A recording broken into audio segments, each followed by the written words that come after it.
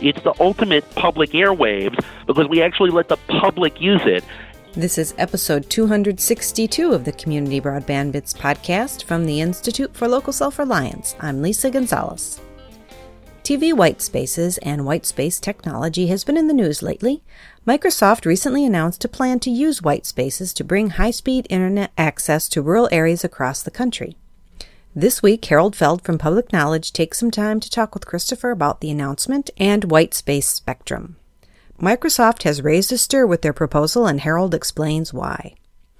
Before we start the interview, we want to remind you that this is a commercial-free podcast, but it isn't free to produce. Please take a minute to contribute at ilsr.org. If you're already a contributor, thank you for playing a part in keeping our podcast going. Now here's Christopher with Harold Feld from Public Knowledge. Welcome to another edition of the Community Broadband Bits podcast. I'm Chris Mitchell with the Institute for Local Self-Reliance, and I'm talking today with Harold Feld, the Senior Vice President for Public Knowledge. Welcome back to the show, Harold. Thank you. One of the things that you've been working on for a very long time is something called TV whitespaces. Why don't you tell us a little bit about what they are? Yeah, so this is always very confusing because, like a lot of things, the name doesn't actually make any sense if you're not immersed in this. What in wireless spectrum talk, whitespaces are frequency bands that haven't been assigned to anyone because they appear, usually if you have a chart of how spectrum is allocated, who's in doing what in which frequency bands, something that has not been assigned to anybody appears in white. So engineers call that a white space. So television needs a lot of these because television is a very old technology. It uses very powerful transmitters. And the way it was developed was that to prevent interference from television stations interfering with each other or radio stations interfering with each other, you had to have spaces between the channels. So in every market, there are these empty television channels.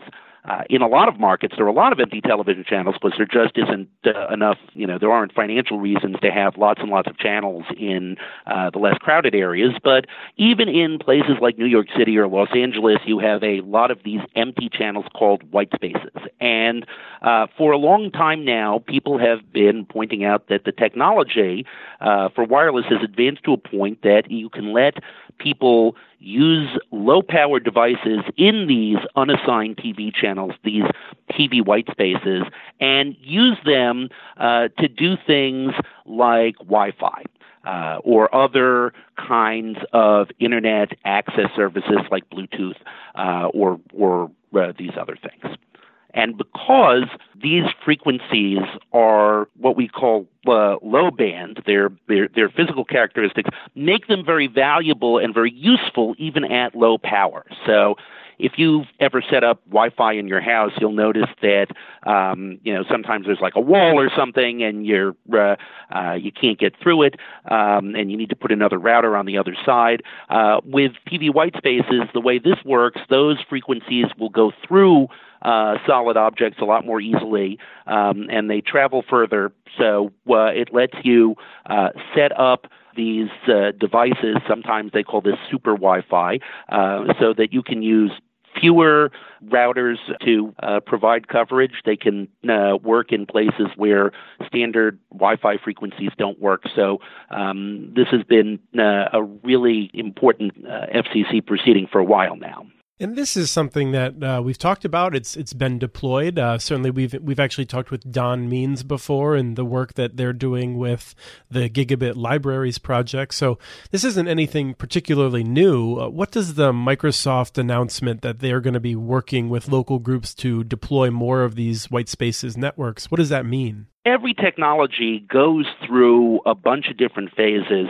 It starts to come out in the first generation technology. People get, very excited about it. Then you have the real world developments.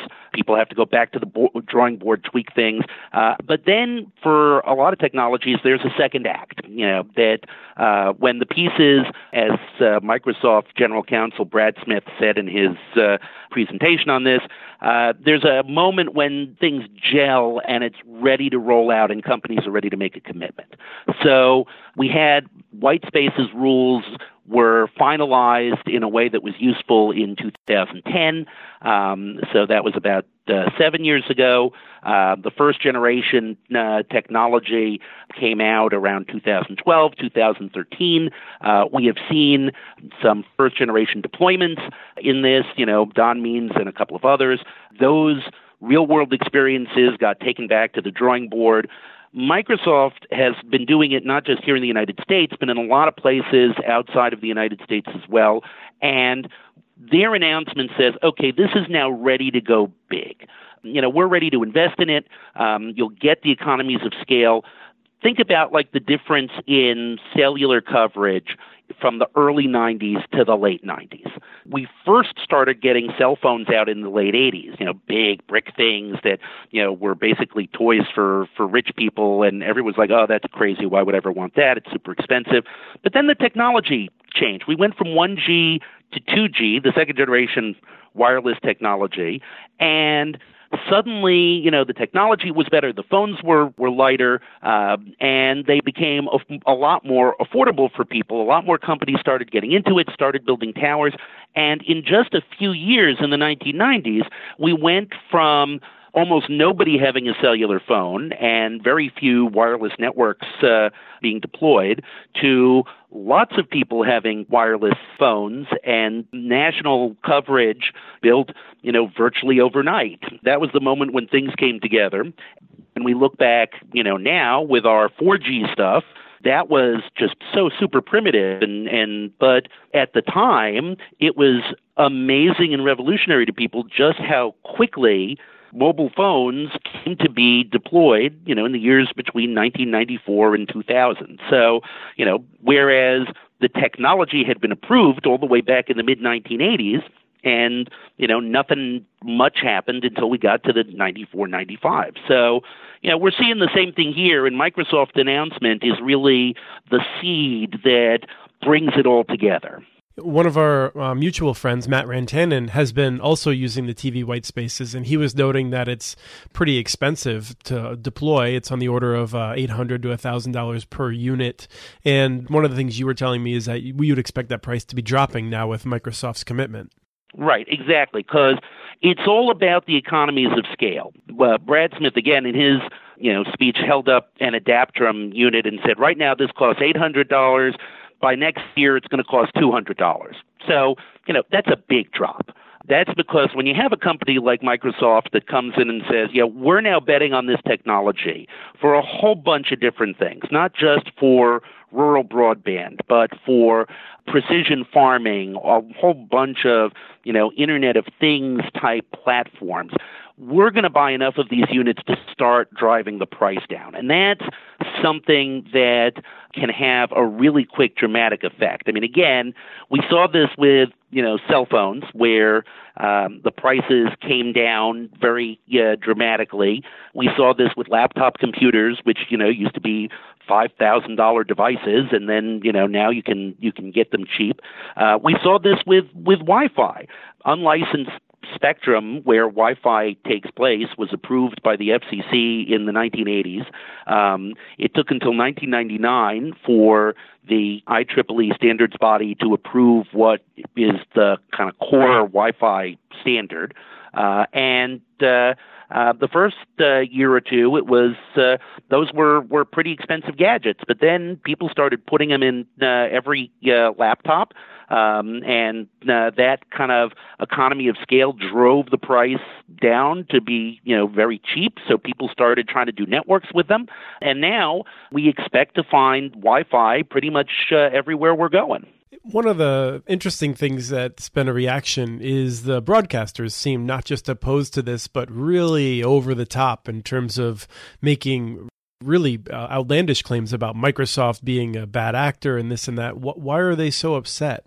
Well, I mean, there are a couple of things here. One is the broadcasters have always been like junkyard dogs in terms of defending what they see as their spectrum. Now, of course, it's the public airwaves. You don't own this stuff, and broadcasters in particular who got this for free are treating it like, hey, this is our backyard. Even the stuff we're not using is our backyard, and everybody keep out of it.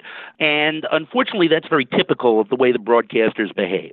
This goes back a long, long way. When the FCC was actually looking at opening up the rules back in the 1980s, as I said, for unlicensed technologies, the broadcasters were able to keep the FCC from opening up any kind of underlay in their frequency bands because, we're special and you shouldn't do this, even though, you're putting it in a lot of other places. But, we're special and don't mess with us. So there's just a history there of them being all like this. But additionally, there's a financial thing. Broadcasters are actually going to the FCC right now asking for free spectrum. They're saying, hey, we want to upgrade the digital television standard from what it is now, which is something called ATSC 1.0. They want to upgrade this to something that's called ATSC 3.0. And that technology would let them offer much more easily the same services that people are talking about offering using the TV white spaces, except they would be able to charge people for them rather than have people just do them themselves. So they are trying to keep competitors out while they push the FCC to give them freebies. There's a delightful irony here of the head of the National Association of Broadcasters getting out there, and saying, it's true, we got our spectrum for free. We're right now asking the FCC to upgrade our spectrum access for free. We want to be able to use these white spaces ourselves for free, but Microsoft is bad because they could have bought stuff at auction and didn't. And again, the thing that's like most frustrating to me as somebody who doesn't have a product and, is TV white spaces is unlicensed open spectrum. It's like Wi-Fi. Nobody owns Wi-Fi. It's not like, open this up. That was like a giveaway to Cisco or Broadcom or anybody who makes the Wi-Fi routers and sells the equipment. No, it's anybody can use it. It's the ultimate public airwaves because we actually let the public use it. And only in Washington, D.C. could opening up the public airwaves to the public be called a giveaway by a lobbying organization. I have to say, it strikes me as like saying that public parks are a giveaway to the Frisbee industry. Right, exactly. In the copyright world, it's like saying public domain is a giveaway because it somehow doesn't let Disney own Mickey Mouse forever. The last thing I wanted to make sure we covered was just what we can expect from this technology, because the term super Wi-Fi, I think, might lead people to believe that it's super in terms of being insanely fast, where I don't think it's as fast as Wi-Fi even is today. The super part is that it's much more capable of going through obstacles. So what kind of speeds might we expect from this equipment? Yeah, I mean, look, and again, it's important to recognize that TV whitespace isn't so much a technology as a bunch of frequencies we're opening up so that people can develop new technologies.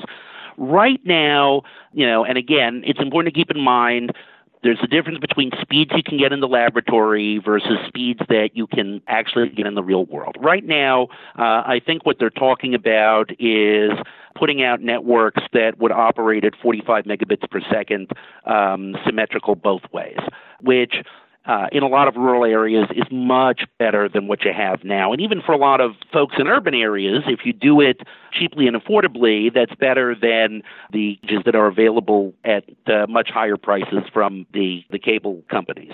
The problem is wireless is very complicated.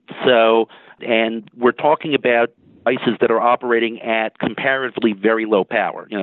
Television stations operate at like 50,000 watts. Your TV whitespace device is operating at 1 watt for the fixed devices, even less than that in microwatts for the more mobile devices when those come out. So the other thing that people have to keep in mind is your speed of your broadband network isn't just about the wireless part. It also then depends a lot on the backhaul, what's available. If you're using wireless to bring it back to some place where it will land on fiber for backhaul, then every hop costs you, as it moves from one tower to another, costs you more speed.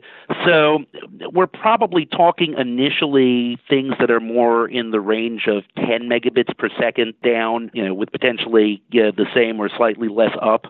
So initially, this is going to be good for people who don't really have anything, and it will give them stuff that's useful but not up to where it needs to be. Now, again, the technology is going to keep getting better as it moves along. And, the Microsoft folks have said, we're depending on a bunch of other inputs. We're depending on the FCC doing things to make it possible to use the spectrum more effectively.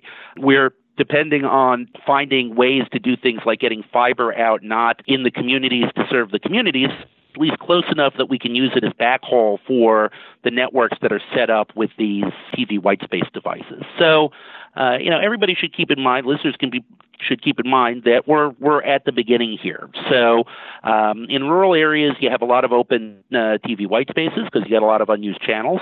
That gives you a lot of capacity so you can get better speed on the wireless side, but that's offset by having, in a lot of places, still needing to use copper or some kind of wireless for your backhaul.